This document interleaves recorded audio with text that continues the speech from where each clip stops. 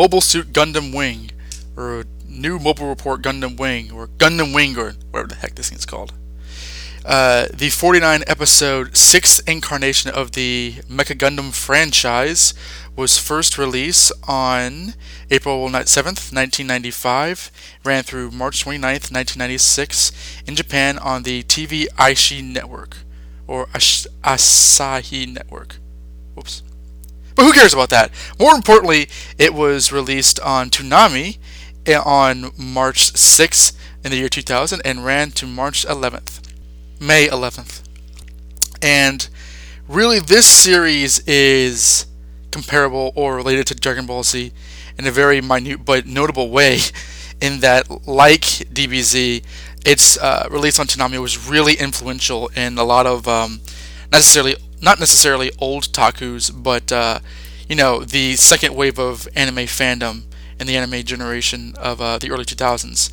I mean, obviously everyone that's my age knows that Toonami was a big influence on anime fans back then. I myself was in 5th grade when it came out, and it's interesting because at the start of it doesn't really seem like my kind of show. I'm not really a big mech guy, although Robotech is my jam, so I think it just looked really cool.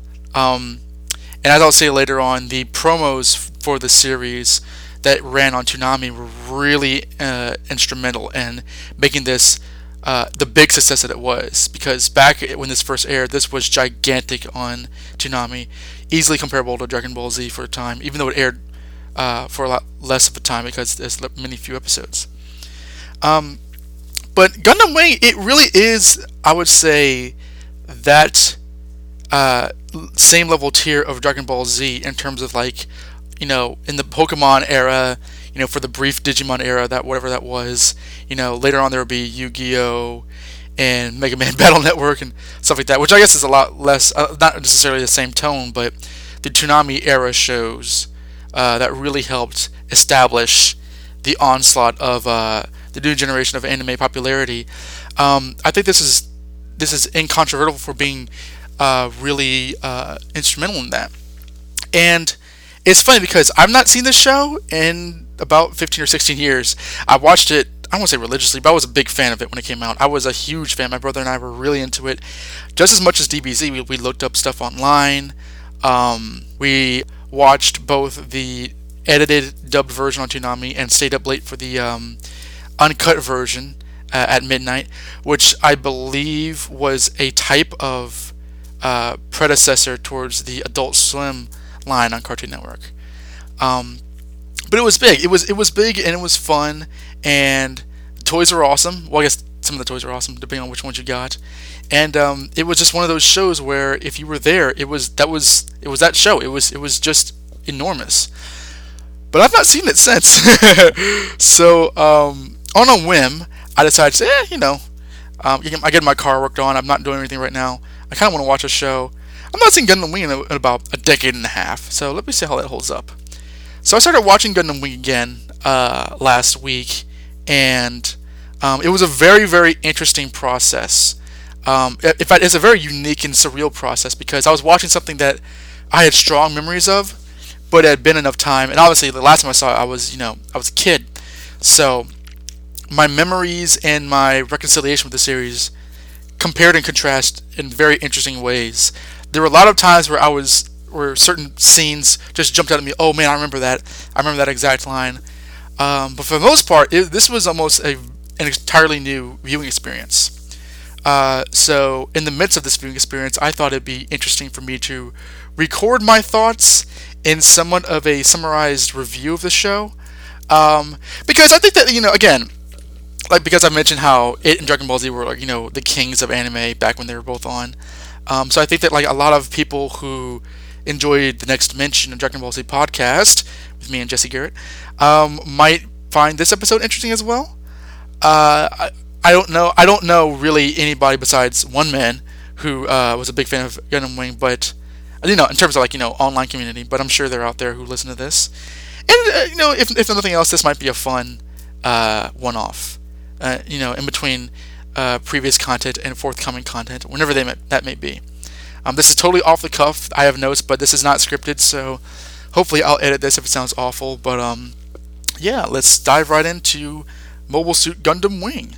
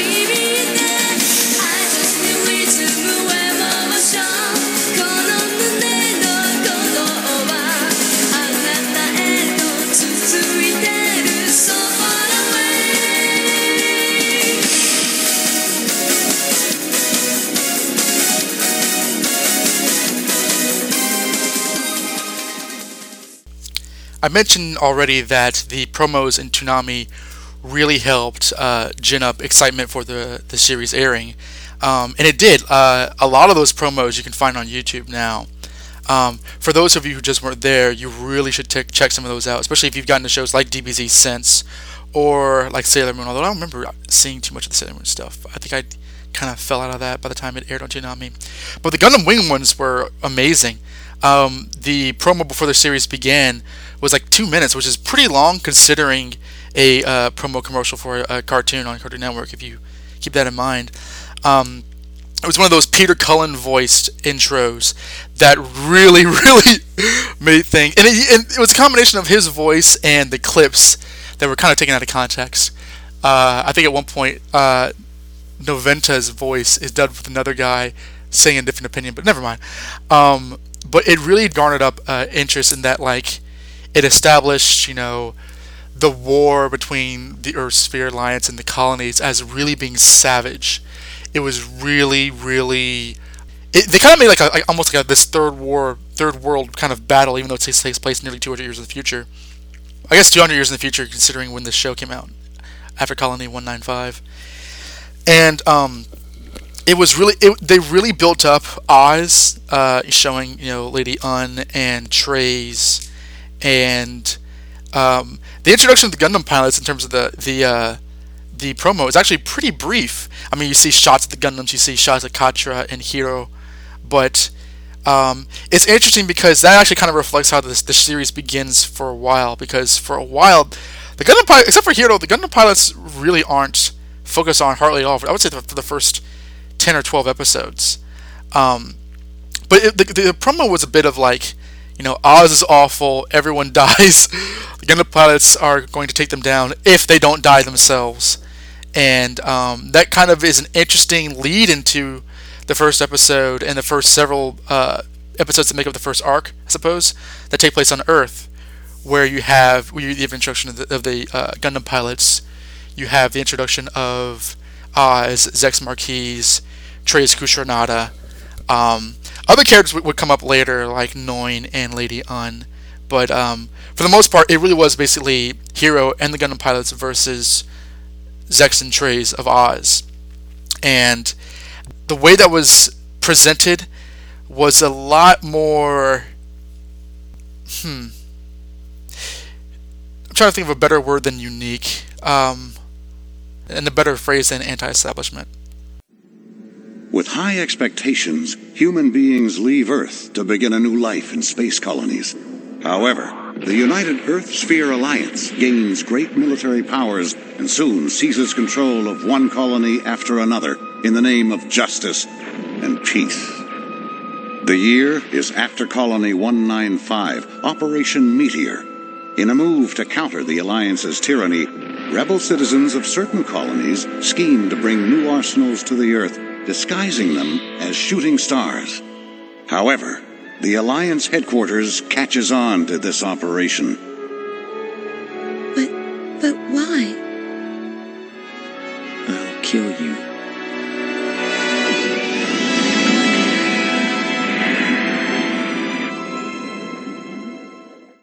Yeah, right. So the series opens up with the narrator describing the status quo, in that humanity has begun to reach into the stars and start civilization in these space colonies. But a part of the global government called the Earth Sphere Alliance, which includes both the Earth and the Moon, start to possess military power over the colonies, and they essentially oppress the colonies. And their military wing, Oz, is at the heart of all this oppression. Feeling butthurt and also salted because their peaceful leader Hiro Yui was assassinated 20 years prior, 5 secret scientists train these young pilots to head up these gigantic robot mobile suits called, you guessed it, Gundams, shoot them into space all the way back to Earth because they're from the space colonies, and essentially hire them to f*** up Oz and basically bring them down bit by bit. The mission is called Operation Meteor.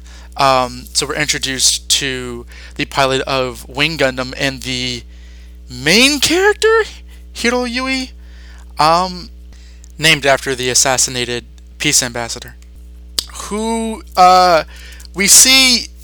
They established very strongly in the first episode that he is a very dogged, very professional soldier type of kid, to the point where like you really start wondering about his sanity, because there's like, there's goody two shoes, there's professional, and then there's crazy. He is found by some Oz soldiers, and there's a small dogfight, and heading into the upper atmosphere of Earth, and in destroying some of the soldiers, he just laughs maniacally, in a very memorable scene. He ends up, and he flies down there with his Gundam, which can turn into a plane. He ends up crash landing and washes up on the shore, where a schoolgirl, a daughter of a peace minister named Relina, sees him wash up on the shore. She tries to wake him up and call for help. He sees her, flips out, I think tries to blow himself up, but doesn't work, and steals an oncoming ambulance. Later, he ends up enrolling at her private school, where she is very intrigued by him. She invites him to her birthday party. He rips up the invitation and famously says, "I'll destroy you." Oh wait, no, he says "I'll kill you," because destroy was the go-to edit word for kill on the edited daytime version. Hey, that's the main part. We also see the introduction of the other 4 Gundam pilots. The pilot of the 02 Gundam Death Scythe, Duo Maxwell. The pilot of 03 Gundam Heavy Arms, Choa Barton. The pilot of the 04 Gundam Sandrock, Katra Rababa Winner. And the pilot of the Gundam 05 Shenlong, Chang Wufei, or Wufeng Chang, I forget which. They were briefly introduced, and as I said before, this kind of carries the tone for the first dozen or so episodes. It's actually fairly episodic in the first few episodes. We see Relina continuously, she's really more confused and having a death threat against her by this new kid, who's very antisocial, who doesn't really talk to anybody. But she's always like forever entranced by him, and we'll get into Relina in a bit. We see scenes of the Gundam pilots carry out their missions. We see scenes of basically we kind of see their setup. Katra has an army to himself called the Magwanat Corps, which consists of Middle Eastern mobile suit pilots. We see Choa Barton take up, and basically he takes up a base at a circus, and poses as a circus performer, which is basically like his way of blending in while he can carry out his missions. No one knows what he's doing. Wu Fei just does whatever he wants and just destroys whoever he sees. And Duo, we see in episode 2, is given a mission, the same mission that Hero was given, because these Gundam pilots are kind of shot simultaneously. I think Operation Meteor was an idea that the 5 scientists had, but I think they were all done individually. They were never planned to team up. They were all kind of done coincidentally, which is a bit weird. And throughout this, so here's the thing about the show. I'm not going to go beat for beat because that would be boring. Let me just give you the gist of the first 3 episodes. It's very interesting in that with the narration and the flashback or the exposition, we're given reason as to why Oz needs to be taken down and the colonies need independence from Earth. So we're given that setup. So Oz are the bad guys. Earth Sphere Alliance is the bad guys, presumably. It's really kind of confusing because they're set up, I believe, as a peaceful organization and exposition and flashback, but throughout the series they are the bad guys, and it's really I mean it's realistic in that way, but it's also not very clearly explained, I don't think, throughout. So I get kind of confused about the Earth Sphere Alliance. Anyway, so they need to be taken down by the Gundam pilots, but the Gundam pilots, the way that the show portrays them, and they are portrayed very briefly through brief scenes and interstitials. We see them destroy like Oz bases. We see them kill a hell of a lot of people, and that's kind of the thing with when you're introducing a character like Hiro Yui, who is insane. By that I mean he has a type of almost brainwashed quality to him. Several times in the first 2 or 3 episodes, he's trying to kill himself, or he regrets that he's still alive because he thinks his mission has failed because Relina has seen his face. He's captured at the end of episode 2 and freed in episode 3 by Duo, and he nearly committed suicide. He constantly tries to kill everyone that interacts with him, for he thinks that they will interfere with his mission. It's really kind of portrayed in this sort of maniacal way, like really kind of crazy. And I'm not, I don't know, the obviously crazy can be sort of a lazy adjective, but Hero strikes me as a character who ultimately, he doesn't seem like a very good guy.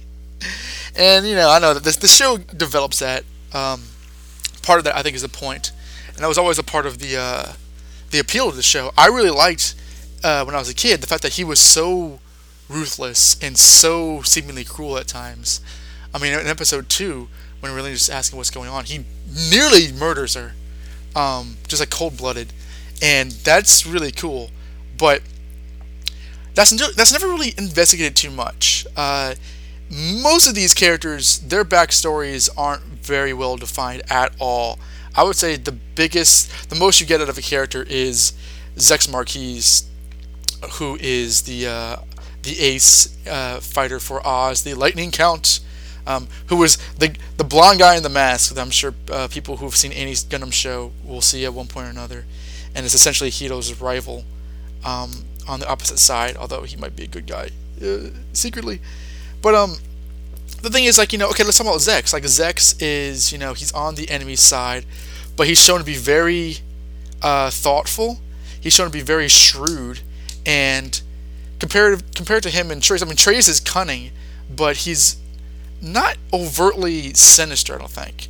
Well, okay, he kind of is, because he does orchestrate the assassinations of political leaders. But Zex is very by the book in an intelligent way. He's not selfish. He's not overtly angry, and we do learn that he has his own goals.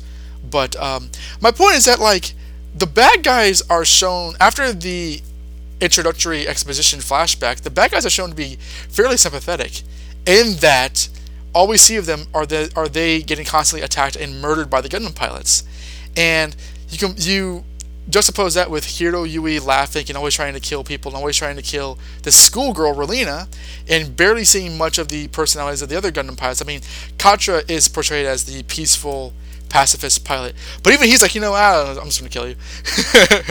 Like, he is resigned to fight in a war. So the portrayals of the opposing sides of good and evil are really flipped, I think.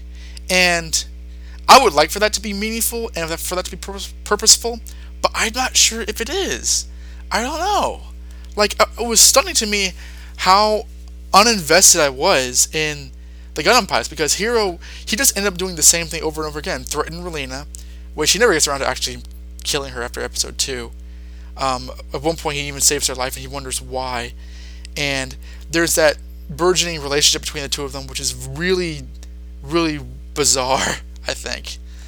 And it kind of, holds the main crux of the show, but it's not, I don't think, sufficiently investigated. There's something about those two, and I know Relena is a character that is kind of the albatross of this show.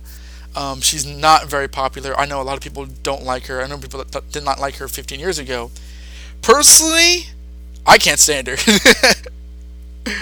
I genuinely can't. I don't like her, and I remember not liking her, and I still, there were 3 evident truths to Gundam Wing that remained true as I was watching it again, that I held 15, 16 years ago. 1, Trowa is awesome. 2, Dorothy is hilarious. And 3, Relena is just completely insufferable. But I think I'll get into that a little bit later on. But it's odd. You have this annoying girl constantly being threatened by this very unlikable, I don't know if I want to say unlikable, but main character, but it's you don't really get a chance to get into Hero's head. At least not in the beginning, maybe a little bit later on, but not as thoroughly as you do the other characters. And this goes on for several episodes. It kind of comes to a head in episode 7, when Hero and the Gundam pilots actually all converge at the same point. Katra and Trowa meet earlier in a few earlier episodes, and they kind of team up. Duo and Hero are working together, although somewhat reluctantly. They meet up. Apparently none of them knew about each other. They're given false information, and Hero accidentally assassinates a peace leader, which was an orchestration by Oz to vilify the Gundams as rebels and get both the colonies and the planet Earth on Oz's side so they can further consolidate their power, which is a really cool twist. I really like that. I think that by that point the show actually picks up, because up to that point it was very episodic, and I gotta say it wasn't very interesting up to that point. I don't think it was very, very straightforward, and you weren't sure who to root for. You know, again, going back to Trey's, he planned this, so he's clearly a bad guy. But I don't know, he's so charming that it's hard to dislike him. But also, Zex is someone who admires Trace, but also he's not a very cruel man. He has a school admirer and a schoolgirl crush character, Lucrezia Noin, who I actually quite like. I really liked her.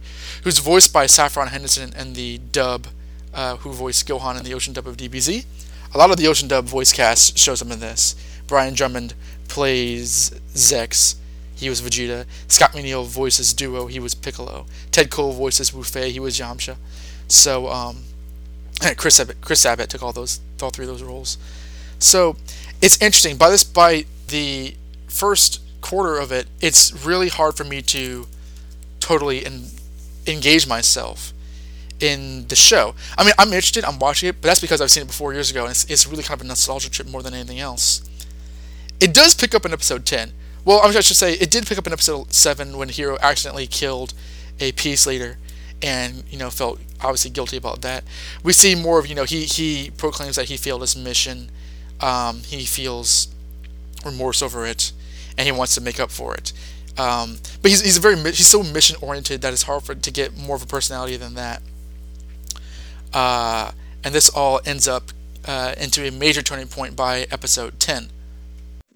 The attacks by the 5 Gundams sent out by the space colonies reflected their retaliatory intentions. The Gundam's target is Oz, who had masked its identity within the mobile suit troops of the Alliance military. The Gundams had a number of missions to attack Oz. The year is after Colony 195. Oz has finally taken center stage. With an army of elite soldiers at his command, Treize Khushrenada carries out his plans to destroy the Alliance military. The battle between the mobile suits sent to Earth and Oz causes the Earth to shudder violently. It's all up to you now. Go for it, Hiro. He's got a 10% chance of success, but that guy can do it for sure. What a mission. I failed. I totally failed! So in episode 10, we're shown that the Gundam pilots are basically trying to recover their reputation from accidentally murdering Peace Leader Noventa. The status quo is also the fact that Relina's father, Peace Officer, Peace Minister Dorlin, was assassinated by Lady Un, Trace Kushinada's right-hand woman, who is who was an awesome character and a very weird character, as the show eventually reveals. I'll get into her in a little bit. But when Relina's father was assassinated, he actually revealed on his deathbed that she was adopted and actually a princess from the Sank family kingdom, which consisted of the Peacecraft family. Her real name is Relina Peacecraft. And unbeknownst to her, her mysterious Racer X older brother is Zex Marquise, aka Miliardo Peacecraft. What is up with these names? I know a lot of these names are foreign words for numbers. Like Miliardo is like million, I think. Trace is 13. Noin is 9. Duo, obviously.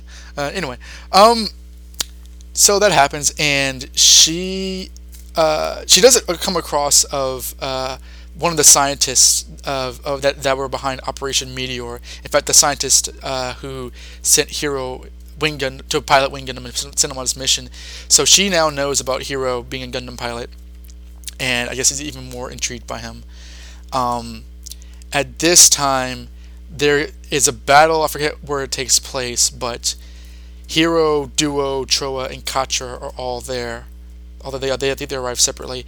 Hiro gets in a battle with Zex, who's got his hands on the original mobile suit that the Gundams were actually based on, called the Tallgeese, which is a pretty cool. It's a very soldier-looking mobile suit, more so than the Gundams, I think. I know the Gundams are, I think, generally speaking across the Gundam franchise, are visually based on samurai, I believe.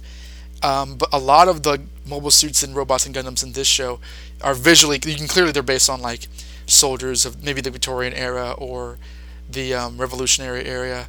I'm not sure. It is very Western, which is interesting.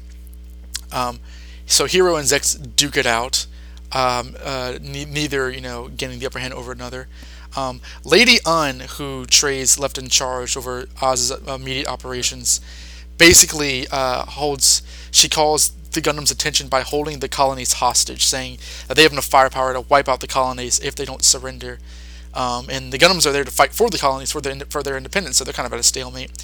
Hiro's scientist instructor, Dr. J, reveals himself mysteriously and admits defeat, but he vows to not give up the Gundam, which is essentially orders for Hiro to come out, revealing that that at least one of the Gundam pilots is a 15-year-old boy. I'll get into that in a bit, because he's 15.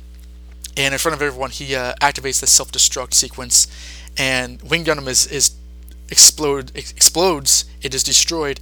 Hiro goes flying like a mile away and dies, or so you think, because how the hell is he? Yeah, well, people presume he's dead, and he's gone for a few episodes. And he really looks like he died in that, and he probably should have died in that. So this is a turning point. The Gundams are completely defeated, because as long as the colonies are held hostage or potentially threatened, they really can't operate. And this isn't even like, because this was Lady Un's own idea, and not exactly what Trey's had in mind, because Trey's is a lot more of a classy guy, and even instructs her to be a bit more civil and chivalrous. This kind of sets the stage for the Gundams to start wondering what their future is, what the point of them even fighting is. Now that the consequences have shown that they could really die, because a lot of them don't know if Hiro is alive or dead, except for Troa, who picked up his seemingly corpse and helped him recuperate. Zex is particularly intrigued by Hiro, and I actually quite like this part of the show, because it's a really interesting scenario where you have these rebellious soldiers without anything to rebel against, because the people that they are fighting for have now totally joined, basically given away their allegiance to Oz, or basically sided with Oz. Like the colonies think that Oz is now good, and they're kind of wandering around. They're kind of like like samurai wandering for a master, or something like that. And it's really interesting. It actually gets worse before it gets better for them.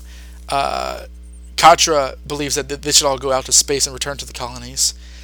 He ends up destroying Sandrock with the self-detonation sequence. Duo heads out to space, is captured by Oz's forces in the colonies.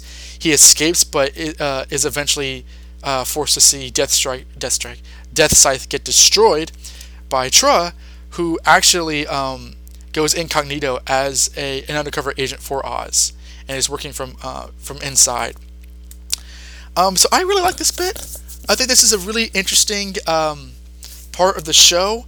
I think that it actually starts to get somewhere really intriguing and unpredictable. It's also where a lot of the allegiances start to blur a bit, because at this point, from this point on, Zex kind of moves away from Oz. He starts to really want to. There's a lot of talk about the Sank Kingdom, which is his homeland. I think this brought up a little bit later, but there's an attack on the Sank Kingdom by Oz to kind of claim it, and he fights to protect it, and essentially becomes an enemy of Oz and defects. Noin, who does whatever he wants her to do, because she loves him so much, tells Relina that Zex is her brother, and they stage a rematch between Hero and Zex. They actually rebuild Wing Gundam, but Hero uses the heavy arms, which is cool because there's a lot of scenes where the Gundam pilots switch up Gundams at random points.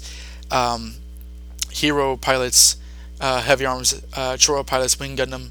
At one point, all 5 pilot the Wing Zero later on, and I quite like that. I think that's always a very unexpected plot element. I think it's really, really neat, because I would just imagine that I don't know, Power Rangers or Voltron or whatever, these Zords or these mecha would belong to the pilots one and only, and other pilots would not know how to pilot them. But no, in Gundam Wing they do it quite often. I think it's kind of neat. But this goes into interesting places. Katra returns to his homeland and meets his father, who disapproves of him being a Gundam pilot because he's uber pacifist, and eventually siding with Oz and wanting for military armaments to be made puts his father at a bit of a sticky situation, and he ends up getting killed. I forget exactly by who. Maybe it's Oz soldiers, maybe it's people from the colonies, and this kind of snaps Katra's mind. So he kind of goes insane in space. Hero goes to Oz for purposes of messing them up, and is captured by Trua, who is undercover, and they are essentially made to test out these new mobile suits, and they are sicked on by and attacking Katra, who has gone insane and some fucking how found the Wing Zero Gundam. And this really confused me, because as a kid I just assumed that Wing Gundam was rebuilt into Wing Zero. I completely missed, and I must have had blinders on, because they actually don't hide this, but Wing Gundam and Wing Zero are completely separate, and I'm an idiot because I had no idea. I thought that Wing Zero was, because they look exactly the same, or not. I shouldn't say exactly, but they look very, very similar. But what is never explained is I don't know exactly how Katra got his hands on Wing Zero. I really don't. I know that he went to reclaim Sandrock, and one of the scientists who built both, or was responsible for building both, was there when he went looking for Sandrock. But he finds Wing Zero. He's insane. He attacks Hero and Troa and kills Troa, or so you think. And that kind of snaps him out. And he and Hero are on the same side for a while. Lady Un, who I should describe as a very insanely ruthless woman. I shouldn't say insanely, but she's an extremely ruthless woman, very cruel. You see her murder a guy in the Toonami promo, which is cool. Very cold, and just kind of a badass. After the whole colony at hostages, Hero blows up incident, she was told to be more graceful, and apparently she has a split personality where she becomes a much nicer ambassador to Earth and the colonies. And I didn't get this either when I was a kid. I just thought that she was being nice. I didn't know that she was legitimately splits into two personalities. I really did not get that. I really didn't. And it's weird because they actually do bring this up in the show. Like, Trey's flat out says, Lady Un has developed a second personality. And I guess I just wasn't paying attention that day. It's interesting because this is the part where the show where the bad guys, i.e. Zex and Trace, really bleed into the protagonist role. And I don't know, it's kind of confusing at what point that starts to happen. Because Zex helps rebuild Wing Gundam. They've captured the 5 scientists, and invariably they keep on capturing some of the Gundam pilots. Like Hero's captured, Duo is eventually captured and escapes and then is recaptured. Wu Fei is captured at one point.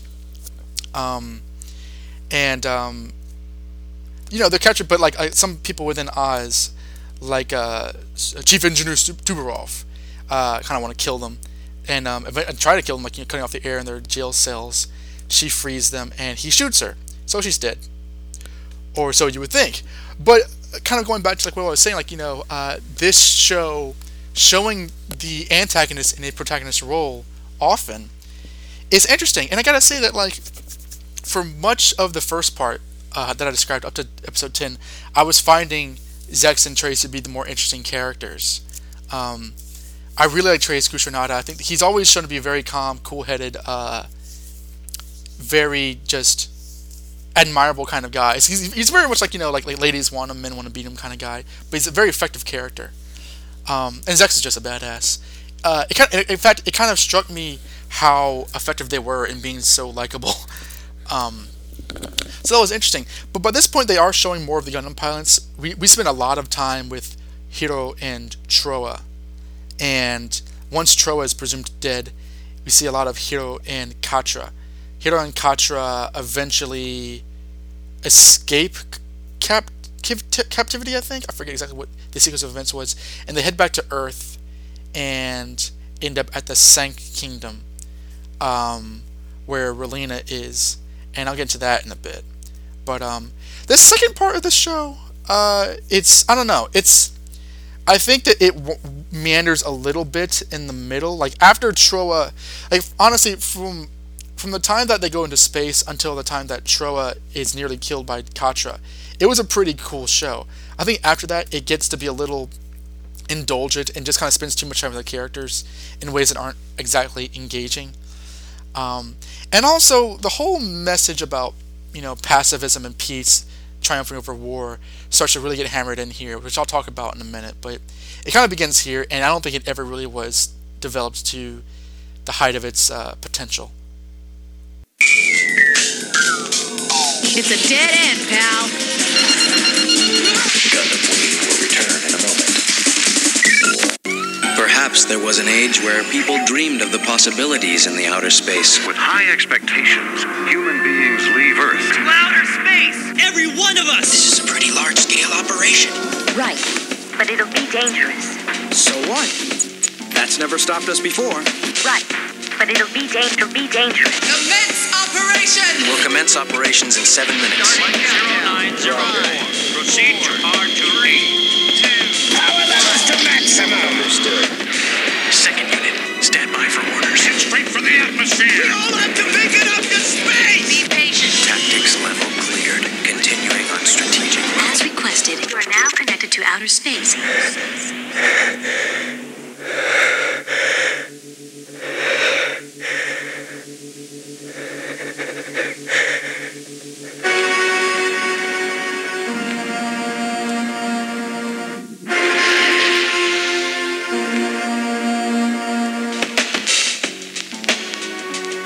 Never forget how beautiful the Earth looks from afar.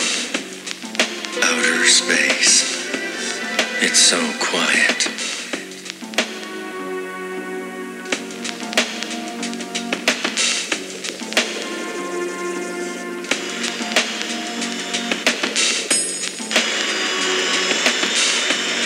The remaining frontier is outer space. Will you please come with me? Where to? Outer space. I hope I'm not too late. I wonder how long I'll be able to see the moon like this. The majority of people living in space space are either technicians or laborers. All right, take her up. Yeah, that's it. Keep her going. All areas functioning. Looks like we won't have any interference this time. The shuttle will soon enter the atmosphere. Please be sure to fasten your seatbelt and remain seated. We're ready to enter the atmosphere.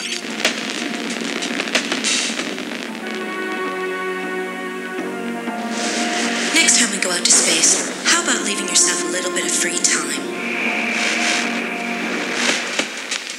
Talented people are capable of understanding us. Those who have laid eyes on a Gundam shall not live to tell about it. Gundam Wing now continues. Zero System, the name given to a cockpit system that quickly calculates battle data and feeds the large amounts of statistics on estimated values directly back to the pilot. But this system also drives a pilot to his limits, to the extent that he won't even fear his own death, thus helping him gain absolute victory. The year is after Colony 195. As the world constantly changes in the chaotic era, there are two mobile suits that could turn humans into the ultimate weapon, the Wing Zero and the Epion. The Return of Wu Fei. So at this point, Hiro and Katra are at the Saint Kingdom, going to school, I guess, with Relina, who is now teaching a class in pacifism. And this kind of starts off her, or I should say, really accelerates the development in her character's progression. So Relina, as I said before, is kind of the big con of a lot of fans of the show. The thing about Gundam Wing, though, is that I know it has a big female fan base, and a lot of that has led to a lot of fan-related yaoi content, because the boys are so cute. I guess, I don't know.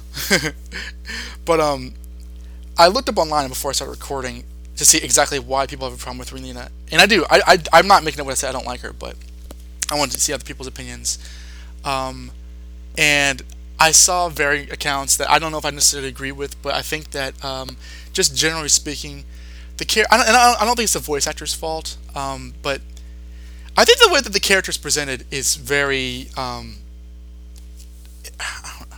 don't think it's very good. I don't want to say inept, but she is a 15-year-old girl who is, kind of rich, and she's given heavy loads of information, and her life is irrevocably altered throughout the course of the series. But I feel as though I think the show wants you to be on her side and wants her to be a much more of a deuteronomist and a secondary main character than I think their presentation allows for the viewer to accept.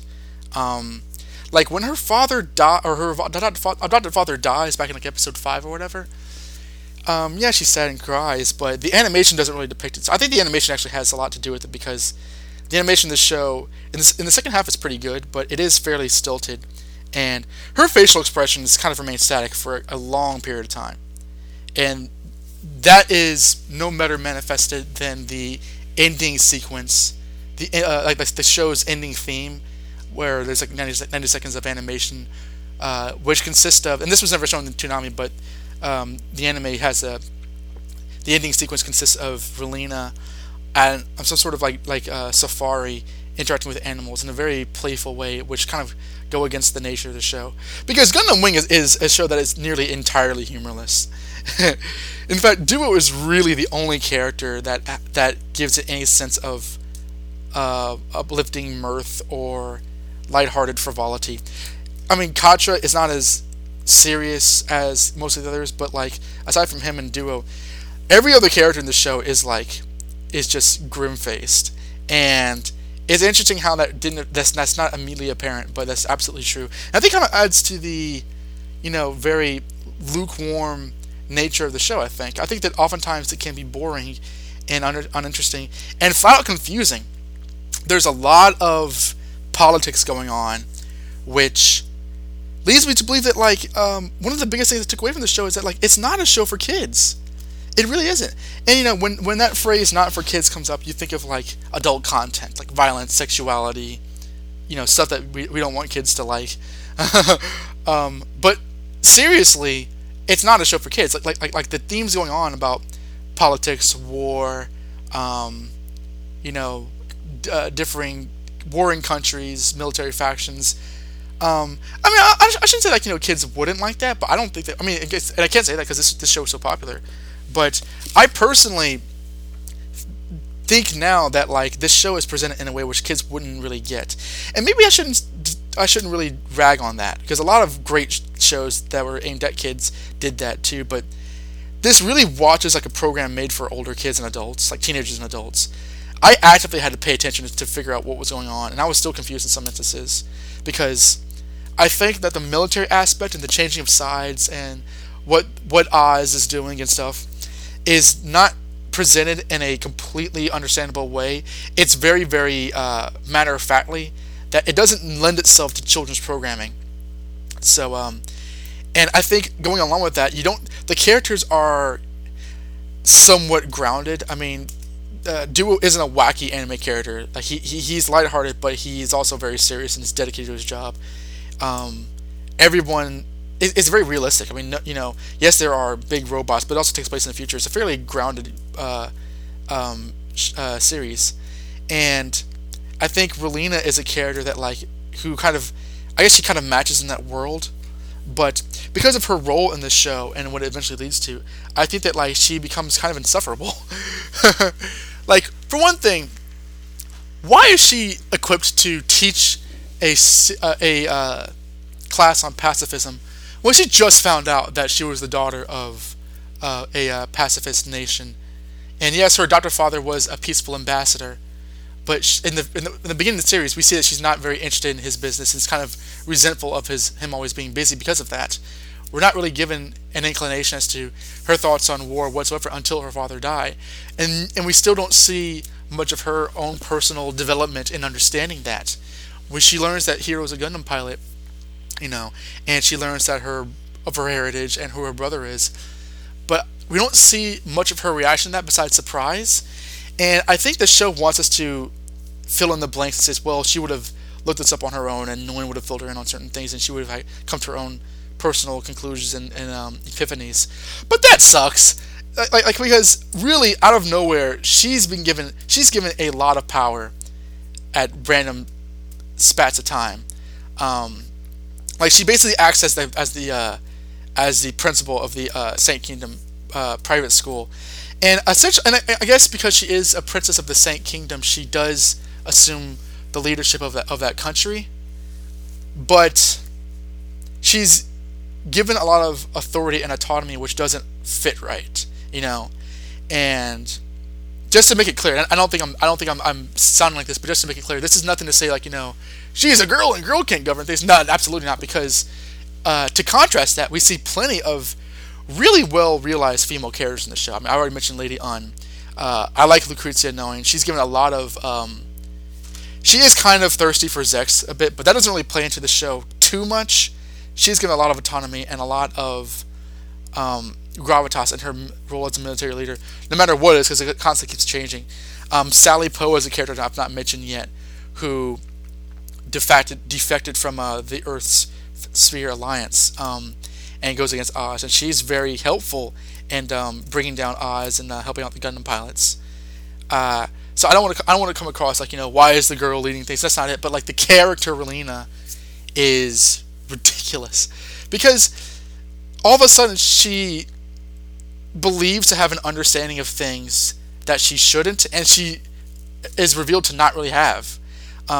Like she's put in a position of power in terms of, you know, leading the Saint Kingdom because of a blood relation, but that should not really be up to her butler Pagan. Like, why are people looking up to her? And, you know, just because she was like the princess, I think that they kind of makes the people of that colony and that country out to be kind of dolts. But everyone kind of like sees her as this gigantic icon of peace and pacifism in a way which I think comes across as really hollow and phony. Pacifism, by the way, is a concept that I learned through this show because they mention it ad nauseum. It really is kind of like a verbal motif for this show and for Relina's character. In fact, it kind of led me to realize the kind of bad quality of the dialogue, because there's one point where like an Oz soldier, I think they're about to attack or planning to attack the Saint Kingdom, and a guy literally says, "This will show those idiots the futility of pacifism." And it's like, no one talks like that. No one talks like that, man.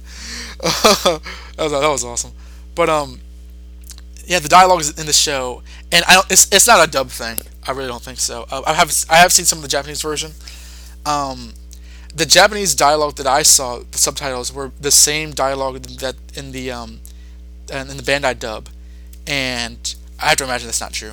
But I think the only thing you can say about the dub in terms of like translation, because it comes off as extremely accurate, is that there are some times where like the characters use this phrase or terms like "gonna" or "you guys" in ways which don't seem that they would fit that character, like the Gundam pilots or Zex or Relina. But oftentimes they all speak very straight towards their personalities that's animated on the program. So I think the dub is good and the translation is good, in my opinion. But the actual writing of the anime script comes off as very, very labored and unrealistic. And then we get into Dorothy, who I love because she's ridiculous. She is a hilarious character. She's the girl with the bright blonde hair and pale skin with the freaky deaky eyebrows, which puts Kin Masters to shame. I always found her to be really funny because I think she is actively meant to be like kind of the inverse opposite, like the bizarro version of Relina, because she is in love with the concept of war and finds war beautiful and people fighting for their lives to be one of the most truest examples of humanity out there, and she really romanticizes war. I think she's a perfectly interesting character. I like her character genuinely, but like I find her funny in an ironic way, which I don't know if the show is meant to do. Maybe it is. There's just some shots of her which are just completely obnoxious, and you kind of want to smack her. But at the same time, I think she's really kind of like cool in how she kind of gets away with stuff. I have a problem with it in the last part of the show, but like for now, I think it's kind of amusing. Let's see. So by this point, the Gundam pilots are really kind of spread out and trying to find purpose. I think Showa has lost his memory because in space, when Katra was using the Wing Zero Gundam is the first Gundam that has the Zero system in its programming. And that's a system which, if the narrator didn't explain well enough, I'll probably not do as well either. But basically shows the pilot exactly where the enemy is and what it's going to do. It's kind of like a mechanical telepathy, but it also has a psychological effect on it, which has the pilot kind of become a kind of like a existential nihilist and in the heat of combat, and shows them their future in ways which I don't think makes actual sense. But this happens to Katra. He ended up firing on Hiro. Choa's mobile suit took the blast and was destroyed. Choa was shot into space, so he thought he died. But I guess he eventually landed on a colony that his circus was at. Ran into his old buddy Catherine, and he lost his memories. And Catherine says, "Well, you're my brother," which is immoral, but whatever. Meanwhile, our old buddy Trace has been ousted by the Romefeller Foundation, which I don't think I've mentioned, which is this aristocratic federation on Earth, essentially. I think they're a type of government that it's kind of an aristocratic government, which is connected to Oz in some way. Anyway, he voiced his concerns over the use of mobile dolls, which were these mobile suits that were they're essentially like drones, unmanned mobile suits that were kind of commanded or programmed to fight in wars. And Trace is a person who feels that war should be carried out with chivalry and honor, and that can only be done by man. And he voiced his opposition towards the mobile dolls, and he was essentially kind of like talked out into exile. It's kind of confusing here because there are a lot of organizations in Gundam Wing: the Romefeller Foundation, Oz, Earth's Sphere Alliance, the colonies, the Trace faction, the White Fang, although that's a little bit later, In fact, this actually leads into the Trace faction, where there are people who are loyal to Trace within Oz that split off into their own group and go against Oz.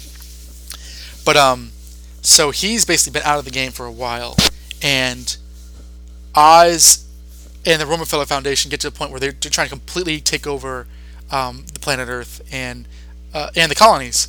So Dorothy, who is the granddaughter of the leader of the Romefeller Foundation, Duke Dermail, talks Relina into becoming the center symbol of the Romefeller Foundation, because if she, a symbol for peace, sides with them, then Oz will have no problem capturing the hearts of everyone on the planet Earth and the colonies in a very political move.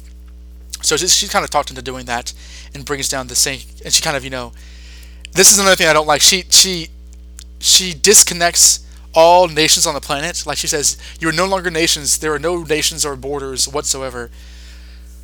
Who the hell gave her the power to do that? She's a 15-year-old girl. Ow! I don't like that.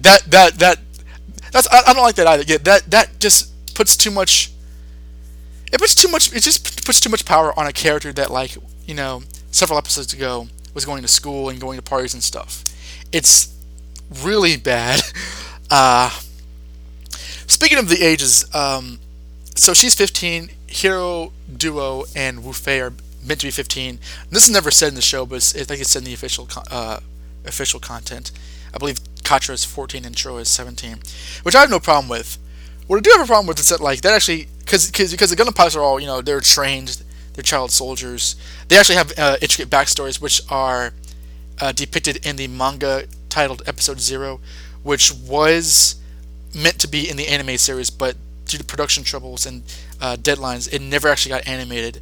But the Episode 0 manga are their actual backstories, so you can learn more about them there. But I have no problem with them being as young as they are and being as efficient as they are. But, I mean, apparently Zex is 19 years old, so is Noin, and so is Lady Un, and Trace is 24? Absolutely not! If you look at these characters, they're all clear in their mid to late 20s, if not 30s. I mean, I would have thought that Zex and Lucretia and Noin were 24, and maybe Zex and Lady Un were, like, in their early to mid 30s, but I don't know. It's one of those things where, like, like with movie adaptations or television adaptations or DC Comics retcons, like, just making characters younger for the hell of it just kind of gets at my skin. But I guess they were always this young, so fooey on me. Anyway, Katra and Noin go into space to find the other Gundam pilots. At this point, Hiro stays behind to defend the Saint Kingdom, which eventually falls. Zex, who has left Oz and has come out publicly as Milliardo Peacecraft, goes back to being Zex Marquise, puts the mask back on. His Tall Geese mobile suit is destroyed, and he ends up becoming the pilot of Wing Zero, and it also shows him his future. With that, he heads back to Earth to help defend the Saint Kingdom. Hiro meets Trace, and they talk about philosophy for a bit before Trace gives him the Epion Gundam, which was built with the Zero system in it as well. Zex arrives too late to save the Saint Kingdom. It falls.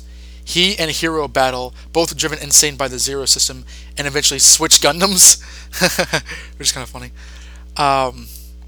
And Relina is now the face of the Romefeller Foundation, but because she's calling for peace at the end of all arms, this actually backfires on Duke Dermail and the rest of Romefeller, and that the entire world and all the colonies all believe in her and want to achieve total peace. Now, this is the thing where, like, the concept of peace in the show gets its sharpest focus, or comes to the focus at its sharpest, but it also kind of really kind of blurries and convolutes things a bit, because, again, this is kind of a 15-year-old who really should not be having the capabilities to dictate politically the future of the colonies or the planet in the way that she is. The way I can kind of compare it is that, think about if you ever see The Simpsons and Bart and Lisa routinely foil Sideshow Bob's plans in ways which, and the creators the writers in the commentaries talk about this, they really should have no actual realistic ability to do, like figure out what Bob's doing. They only do it for the sake of the plot and the fact that it's a cartoon. But Sideshow Bob's supposed to be a criminal mastermind, a criminal genius, and yet an 8-year-old and a 10-year-old kind of foil his plans like that. It works for the show, but realistically manifested, that is impossible. It's kind of like this with Gundam Wing, because Gundam Wing is done to be very, very like by the book in terms of like, well, if a character was in this situation, they would feel this, go against this consequence. There are a lot of times where characters should die, but they just don't because of plot armor. But seriously, I don't believe in the fact that Relena should be given the power to do this. Like, it just doesn't make a lot of sense. I guess it's like anime logic, I suppose, but it really kind of claws at the nature of logic and reason. And she's made to be the queen of Romefeller, so she's walking around like Princess Diana, and it just feels really, really. I don't know. I don't like it. I really don't like it. I feel it just feels like really shoddy writing, to be honest. It just doesn't feel like it's being written well at all. So, yeah, sucks. Where are we at this point? Trey's Kushranada assumes the position as the world nation sovereign and once again accumulates all military armaments on land. In space, the White Fang completes its gigantic space battleship Libra.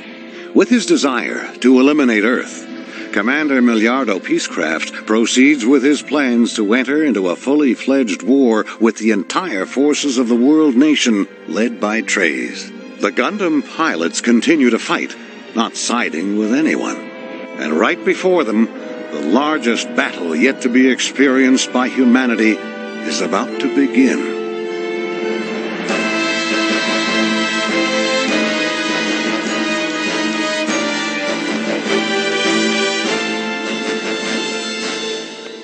We can't let the data that she brought us be put to waste.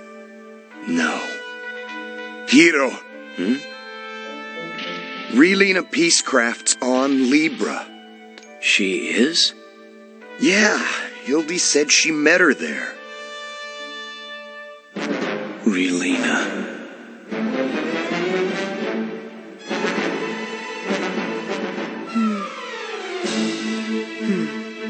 Hiro. Another one of the problems I think the series has is that the concept of peace versus war is really hammered home in the second half with the development of political power that Relena is given, with the changing of forces between Miliardo, Zex, Oz, Trey's, and all the other characters basically everyone that's not a Gundam pilot, and civilian characters like Catherine. Their whole explanation of how war is awful. A lot of that, I think, basically the expressions of the show are done kind of. I don't think they're done effectively. Like, the military aspect of the show is pretty straightforward and pretty strong. So I would like the fact that its yearnings for peace, if that the show is what is trying to purport, besides making money and selling toys. I would like for that to be just a bit better, and I think a lot of Robotech, when I can kind of compare, what other show involves space military combat and desiring for peace. And that show, if you've not heard the Shipper Spotlight Special 2012 over in the Background Oracle with Stella, that's the point of that show. Robotech / Super Dimensional Fortress Macross. It's essentially the love triangle between Hikaru, Misa, and Lin Min Mei. Rick Hunter, Lisa Hayes, and Lin Min Mei. The love triangle between the three of them kind of make up the crux of the show. But because of the situation, the concept of peace over war is actually I wouldn't say it's an underlying theme, but it's a theme that's actually expressed better, with it not being the central point. It's still made stronger. You have the Zentradi, who are a warlike alien race, interact with the peace-loving humans, and that interaction actually helps demonstrate the futility of war and the preference of peace and love over it. And the fact that Rick is a soldier and Minmay is an entertainer who often entertains the troops. There's interesting juxtapositions of character backgrounds there and character interactions. So I think that's that in terms of that kind of plot, it's better demonstrated on Macross Robotech than Gundam Wing does it. And I say I've not seen many other Gundam shows. I saw very little of Mobile Suit Gundam when it did air. I remember really liking Gundam 0083, although I don't remember anything about it. And I meant to watch G Gundam because it looked like the silliest of all of them, but I never got around to it. So I don't want this to be a damning of the Gundam franchise in terms of plot, but Gundam Wing specifically, I think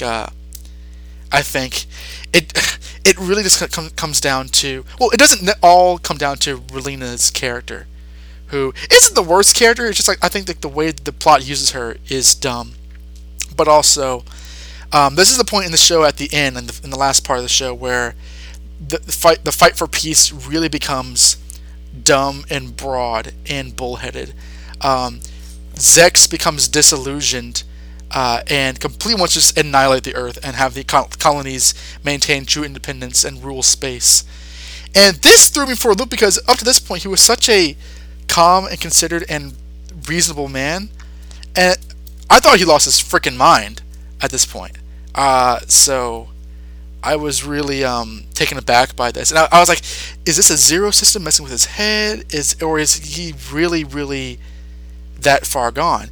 And I think at the end, like he thought that the starting the war to end all wars, declaring war on Earth, would show people that war is futile, and the war to end all wars really would end war. But that's idiotic. I mean, it's kind of like the Ozymandias approach to things, that if you destroy everything, everyone will come to peace. But that's stupid. I mean, like that's evident in the text in Watchmen. So it's a surprisingly dumb thing for this kind of character to do, and for everyone to kind of buy into it.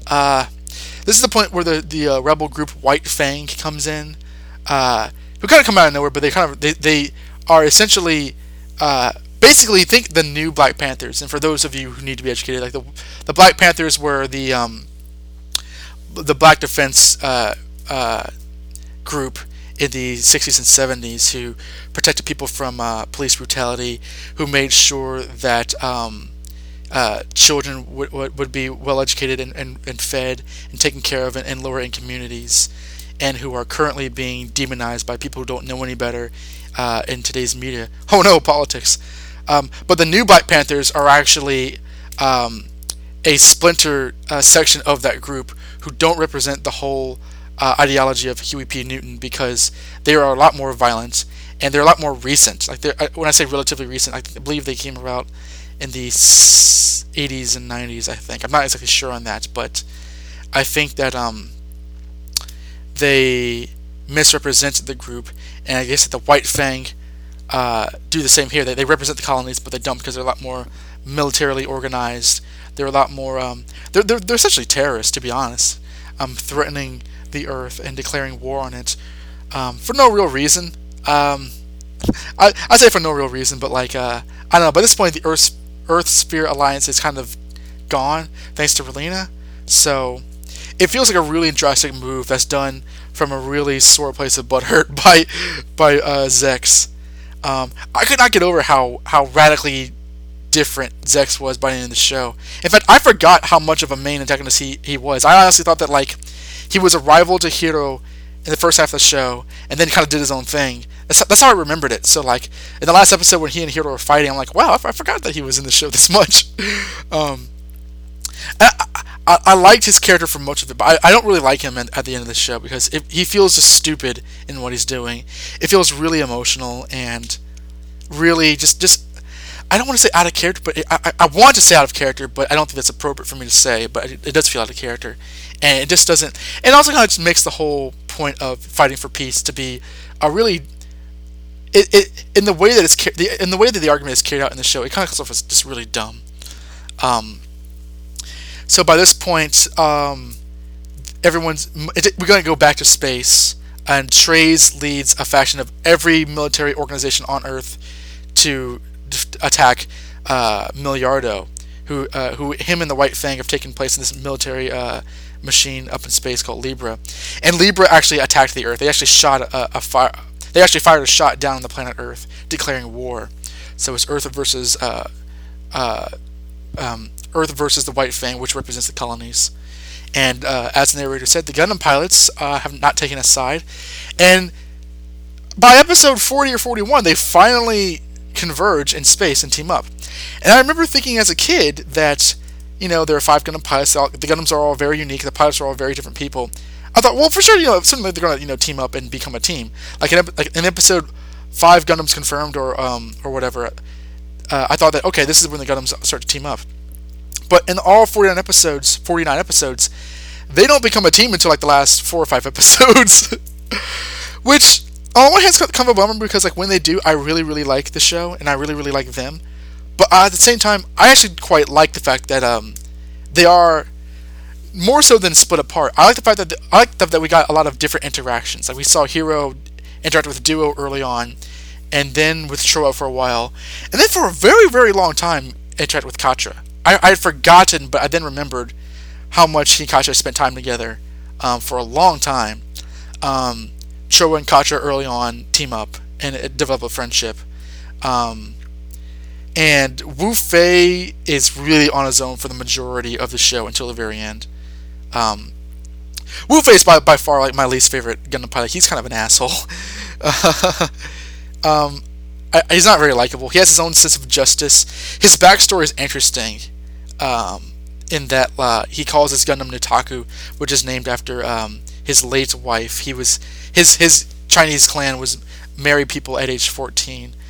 This is the future, so I'm not saying this takes place in the present. But she was the original pilot of Shenlong, and she passed away, and so he pilots her in her memory. And Nataku means strength, and that's what he called her. But besides that, he sucks. He is very self-minded, and in that who he deems an enemy, he's I must protect the weak, who I hate. And I can't stand fighting the weak, who I hate still, and he's a sexist, which engenders him to me greatly, obviously. But which I know that's meant for him to be that way. I mean, that's not an accident, but I just don't like the character that they put on the screen. My favorite is Troa because I think Troa is basically a hero with a soul. If I've not said that before, he's a lot more thoughtful. He's a lot more interesting.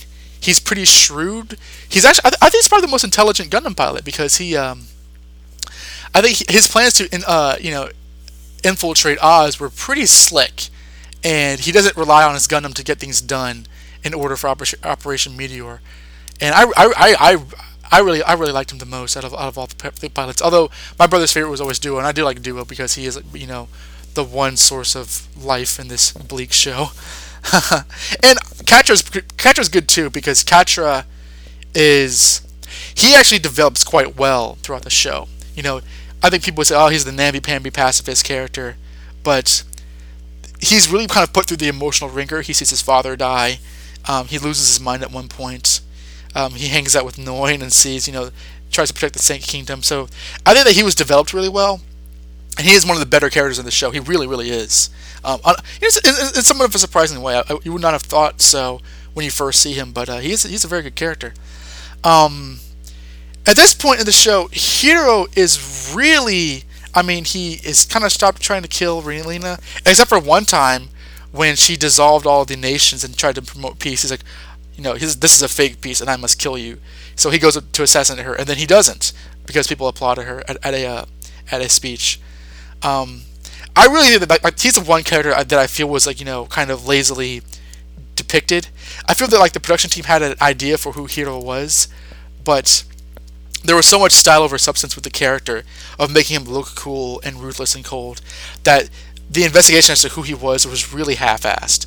Dr. J says, "Oh, he's really a kind-hearted boy," and Hiro says he fights with his emotions, and sometimes he does, but it's so far and few in between that it honestly frustrates the crap out of me how stoic and I should say static he is, and he's kind of I don't want to say he's one-dimensional because he's not, but the different sides of his personality, when they come out, they feel very unearned. In the second to last episode, he has a very emotional parting with Relena, where he smiles and says he's fighting for her. But I don't know. The amount of emotion that he displays in that scene, it feels really, really overt, and almost compensating for the lack of emotion throughout the series. So by this point, it's basically everyone versus Zex, because Zex has gone crazy. Dorothy somehow found her ass up in space and went towards the Libra, the White Fang headquarters, and talks her way into becoming his right-hand woman in a way which I completely don't buy. What is it with this show and putting characters where they logically should not be? I don't know. Like, she was a spy for Romefeller. I get that, but she doesn't. I don't think she actually declares that, and it doesn't matter anymore because Romefeller's gone by this point. And she basically says, "I believe in war, and I believe that you will lead the colonies." And he's like, "You have a point. Come right next to me." And he gives her massive military power. And people are like, Miss Dorothy, what should we do? What the hell? Oh, God. I mean, I like the character, but that was dumb. That was really stupid. And it feels like, at this point, the show is just kind of going for beats, which don't really make sense. At one point, she's commanding the mobile dolls mentally to attack in a fight with the Gundams, and Katra is leading the Gundams to the battle, and he's trying to figure out who is there. Both the opposite sides are trying to figure out who is leading the other group. So it's a game of cat and also cat, and they're trying to figure out the motives of the opposing side. And eventually, at the exact same time, no less, they're like, only one person could be controlling the Gundam / the mobile dolls. Katra Baba winner, Dorothy Catalonia. And I'm like, how the hell did you figure that out? Like, with Dorothy, it kind of makes sense that she would figure out it would be Katra, I guess, because she's aware of who all the Gundam pilots are. And I believe she met him in the Sand Kingdom, although I don't specifically remember him meeting her. I know that she met Hiro. But Katra, how does he have any idea that she's in outer space, let alone on Libra commanding the mobile dolls? Like, how would that makes no sense? That makes no sense. Absolutely none. So that bothered me, and it's just more of it's like one of the biggest problems with the show, that they just keep on pushing characters that are not Gundam pilots into places where they don't need to be. Relena. So that kind of stank. So the series comes to a head when it's basically everybody versus Zex. Like I said, he is fighting the Epion. He ends up fighting Hiro. They've really enjoyed the fact that they are rivals, I guess. Treize goes up against Wu Fei. They actually had a duel earlier in the series, like a sword fight where Wu Fei was easily defeated. So they will have a rematch via Wu Fei's Shenlong, now upgraded to the Ultron Gundam, and Treize's Tallgeese 3. And Wu Fei says, "Oh, you're a coward and you're heartless, and how many people have died in your name?" And at that point, Treize lists I know every single person who's died off the top of my head. Don't you know? And asks for the death toll of the soldiers from Lady Un, who I should say is still alive because she was shot halfway through the series and gone for seemingly 20 episodes, and then randomly comes back. She actually awakes from a coma, launches into Wing Gundam, flies all the way to space, and pushes Treize out of the way of a main cannon shot, all in the span of 10 seconds, which makes no sense, but whatever. Anyway, there's a scene where Lady Un tells Treize of 1,000 people. No, I'm sorry. I think 100 people had died in his name that day, and Treize demonstrates how the toll of war really, wears him down, and he feels horrible for every person that he's sacrificed in his war. And he actually names the people that he orchestrated their murders, in terms of Relena's foster father and Noventa and General Septim, who has a ridiculous dub voice, which kind of, I suppose, is the show's repositioning of Treize as a deeply moral figure, a man of his own scruples. And I always liked Treize, but that always felt really phony to me, because he was never a mustache twirling villain, but he never seemed to show any regret or remorse whatsoever when his plans were carried out and people ended up dying whatsoever. And at this point, when he's called on it, he's like, "Oh, actually, I do." That felt cheap and phony to me. So that he kind of does a kamikaze and ends up getting killed by Wu Fei and goes out like a boss. I don't know. That felt weird too. Why did he do that? Okay, whatever. So Hero and Zex battle. Hero wins the battle, and at one point the Gundam's ship Peace Million crashes into the White Fang's ship, the Libra, and they're both hurling towards Earth.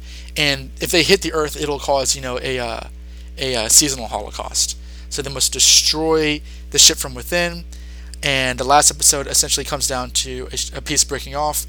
Hero ends up in the Earth's atmosphere and is trying to lock on to the piece, otherwise it'll destroy the planet. He does. He blows it up with his Buster Cannon from the Wing Zero, saves the day, and the series ends. The show is over. We see Relena go back to her name of Relena Dorland and becomes a peace minister or something like that. Something that her foster father did. And Hero leaves her a teddy bear in her plane. And that's it. Now, obviously, this story actually concludes in Endless Waltz, which I've not rewatched up to this point. But I was really eager to get my thoughts out once the show was over for me in terms of the episodes. So, final thoughts then. Certain conditions must be met for total peace.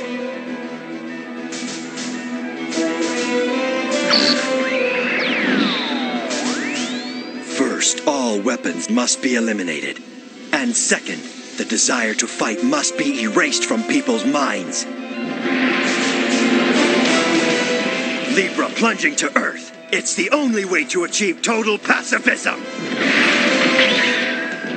The people who have lost Earth will hate you and the colonies will rely on you. The same mistakes will be repeated as long as you live.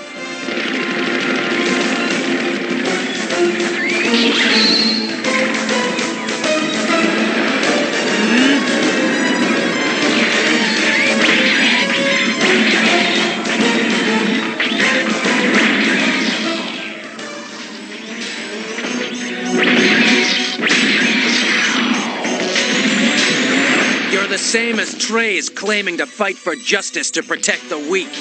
But in fact, you're actually not helping to protect the weak at all.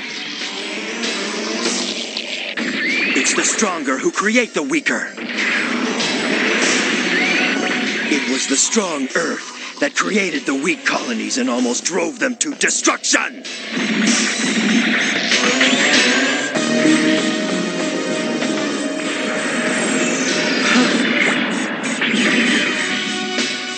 Now victory will be mine.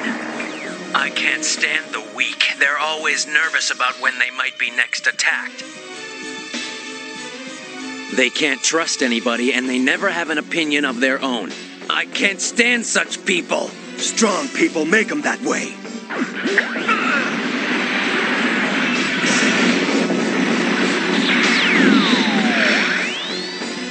Zex, nobody is strong. All of humanity is weak. And that includes us as well. Alright, so what did I truly think at the very end of Gundam Wing? Well, despite all the crap I've given it in the last hour and 20 minutes or so, it was a very interesting series to rewatch, but a lot of that is probably due to the fact that I watched it when I was so young, and I was watching it, with the appropriate adult eyes this time around. The series really isn't as good as I remember, or no, that's not. I should say that differently. It's not as good as I thought it was when I was a kid, because if you look at it from the way it tries to present its story and the way it just generally is, I think that it's not a horrible series, it's not a bad series, but there are definite like serious writing flaws that I think prevent it from being a really classic show. Well, classic in the sense of, I should say literary, I suppose, because I don't want to say, well, it wasn't as smart as me, so it's bad. I don't want to necessarily say that, but I think that in the way it presents itself, what it was going for, it clearly had holes in its logic, and I do know that there were some production issues wrapping up the series, so that might have something to do with it, but I don't know. Hero's general characterization, and I do like the character ultimately, but he really felt like kind of like, I don't know, a gimmick of. He felt like a very kind of shallow character to me in terms of how he was written. He would have moments he had good days and bad days, where he would be willing to carry out whatever mission is necessary, but he would never actually talk about it. I don't know. It's just something about that really is I find really unappealing. And the whole war angle I felt was, and I honestly felt like they're kind of chasing better stories, like Macross, presumably like some of the other Gundam series beforehand. So some of the war rhetoric felt really half-hearted and really, really plastic, immaterial to me. So, but I mean, I don't know. It was fun to watch. The fight scenes are okay. The final fight between Wing Zero and Epion is actually pretty good. I'm interested in looking at Endless Waltz to see, because I know that the animation is terrific in that, and the designs are crazy. Like Wing Zero Custom and Heavy Arms Custom and Death Scythe Hell Custom. Why do they name that Death Scythe Hell? I don't know. It's a fun show to look at, I think, and I think that like it's one of those shows that definitely hits you at a certain point in time. It means a lot more, like Dragon Ball Z did for me. Like if I watched Dragon Ball Z now for fresh eyes, well, maybe, I don't know. Every person's different. I will say that Dragon Ball Z is definitely better than I thought it was in doing the podcast. Like the actual writing was actually sharper at its best than I really realized. And yeah, I've talked about the boost like ad nauseum, but that was never like new to me. Once you realize the shortcomings of DBZ, it does make you realize when it's really good, because the shortcomings ultimately ebb and flow between severity. But Gundam Wing, I think, it's an intriguing show. The personalities are intriguing. It's a very imperfect show, but I think that there is something to it. I don't know exactly what it is. I can't really say what it is, but there's definitely something to the show which does have an indefinable quality that makes it worth watching, I think. I mean, aside from nostalgia purposes, am I glad I watched the show? Yeah, because it was fun to watch. There were definitely times where I was really, really into it, and I was like, this is pretty cool. And it would be fairly unpredictable. And I think that the characterization, for the most part, taking Hero and Zex out of it, is pretty strong. No, I don't really like Relena, but that's really on the writer's side. The character herself, I don't hate. It's just an instance where, like, I think that, like, they could have done better with that. There are a lot of ideas in the series that I think are presented that don't fully form in the finished product ultimately. So it almost feels like if the show had more time or all the time and money in the world, it would be a lot awesome than what ended up happening. But who am I to say any different than Gundam experts? And I'm not a Gundam expert by any means. There's probably a Gundam podcast out there that has better things to say. Although I know that Gundam Wing is actually a fairly disliked series in the Gundam fandom, and I don't know if that's for the quality or for perception, because it was so popular, and that a lot of that popularity was maintained by either Toonami fans or female fans who like the show for the leads. And there's nothing wrong with that. I don't think there's anything wrong with that at all. I'm not condemning that aspect of fandom whatsoever, but I'm aware that, like, that the other subsections of certain fandoms dislike that section of fandom, which doesn't really mean much to me. That's just saying about its history and reputation.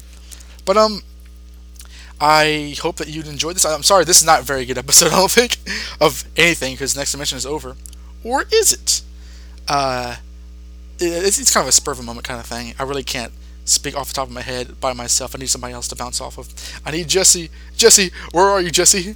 You're always my little monkey wrench. One thing I didn't talk about was the music, which is actually one of my favorite parts of the series. I'm kind of ignorant in that way. I apologize. The intro themes done by the Group 2 Mix are awesome. I use at the beginning Rhythm Emotion, which I like better than Just Communication, although I'll play at the end.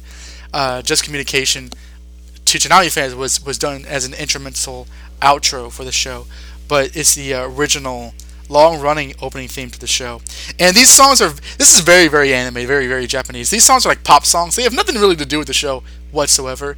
The lyrics for Just Communication as the intro is wrapping up are like, I want to show you my passionate, undying feelings with my whole body tonight.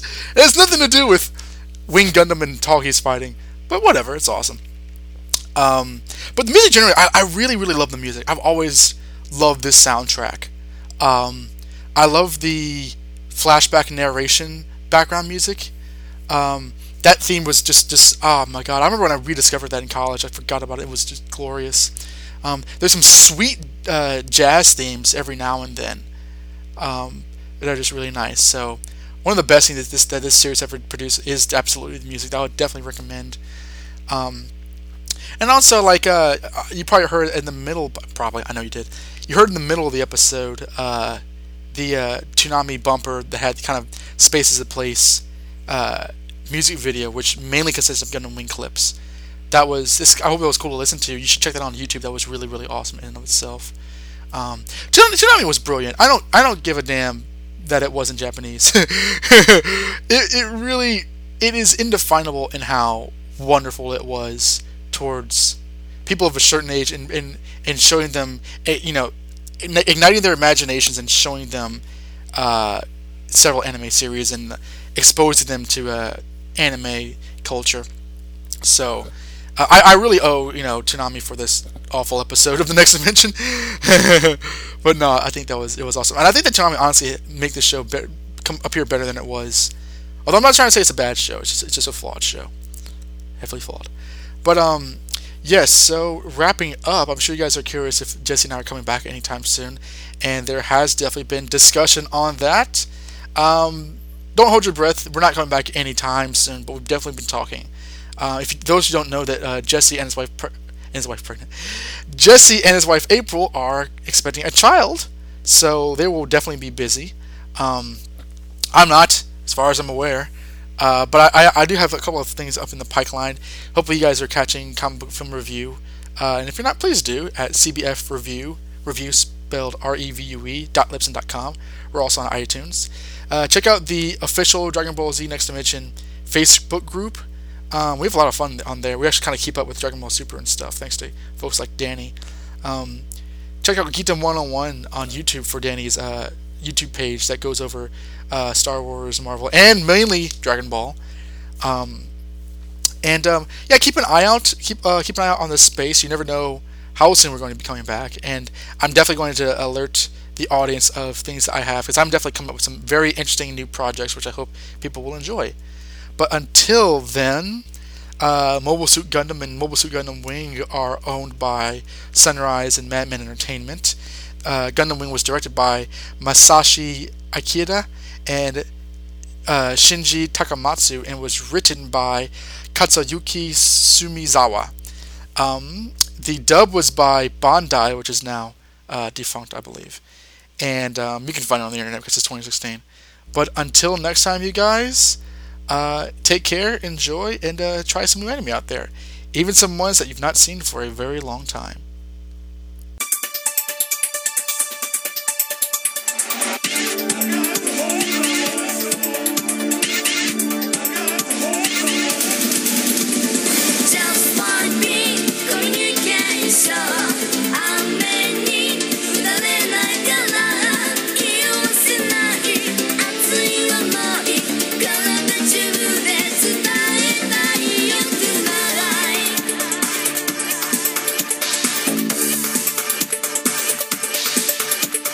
Moon